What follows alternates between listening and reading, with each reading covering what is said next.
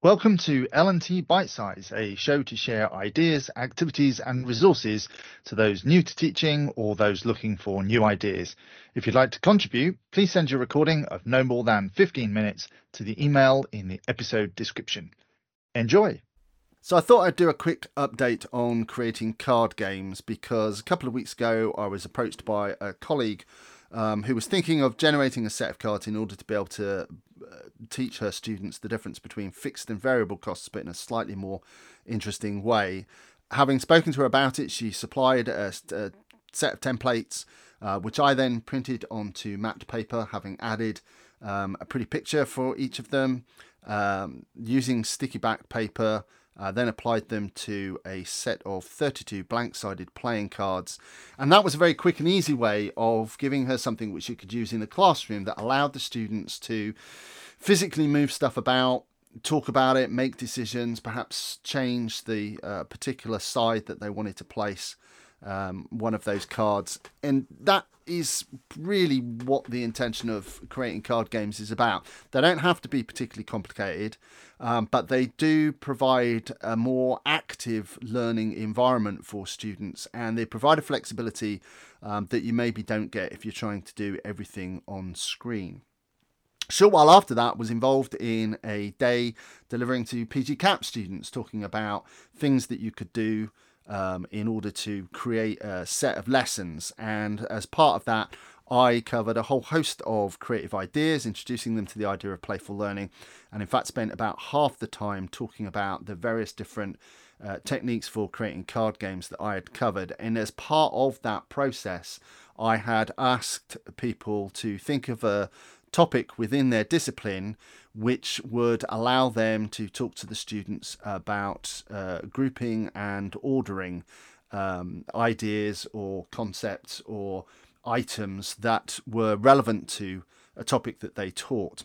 And on the back of that, I had two students, or two colleagues, I should say, who both came up with ideas that related to scenario building. So in one case, it was going to be a set of cards which would gradually introduce difficulties or things that somebody in a social work setting might have to deal with. So they might be visiting a client and there would be various cards that would give issues or things in advance that they would need to think about with regards to the client. But then once they arrived at the client's house, there then might be other things that they discover and they would need to be able to respond to those. The other person in the room actually spoke to me shortly afterwards to say that on the basis of what I'd covered with them, he was now thinking of creating a set of case study scenario cards that could be mixed up in order to create novel case studies over and over again, so that instead of having one case study and it being the same case study and going over it with students and then maybe going over it with students the following year, if you created a set of cards whereby certain variables existed in each case, so that each case study that was produced by putting these cards together created its own new novel setting, which would then require potentially a novel response, and that would just keep things fresh and allow perhaps for you to actually go over something with students, give them time to reflect, and then go back through the exercise, but producing a different case study using the same cards. And then today, on the day of me recording this, I was thinking about ideas for students to try and get them to understand how different responses might be required depending on the objectives that you've set yourself if you're a business, and ways of being able to manage that. So this afternoon, I've actually created a set of 15 cards. I've actually created 4 sets of 15 cards, but the cards are obviously all the same in each set, that cover various different aspects of running a theme park. Everything from the cost of admission to the type of rides to things like security and cleaning staff. And then I'm giving them a set of objectives, and each of the objectives is different. And the idea is for the students to try and work out, number one, which kind of pricing they might use, but number two, what things they might prioritize depending on the objective that they were trying to achieve.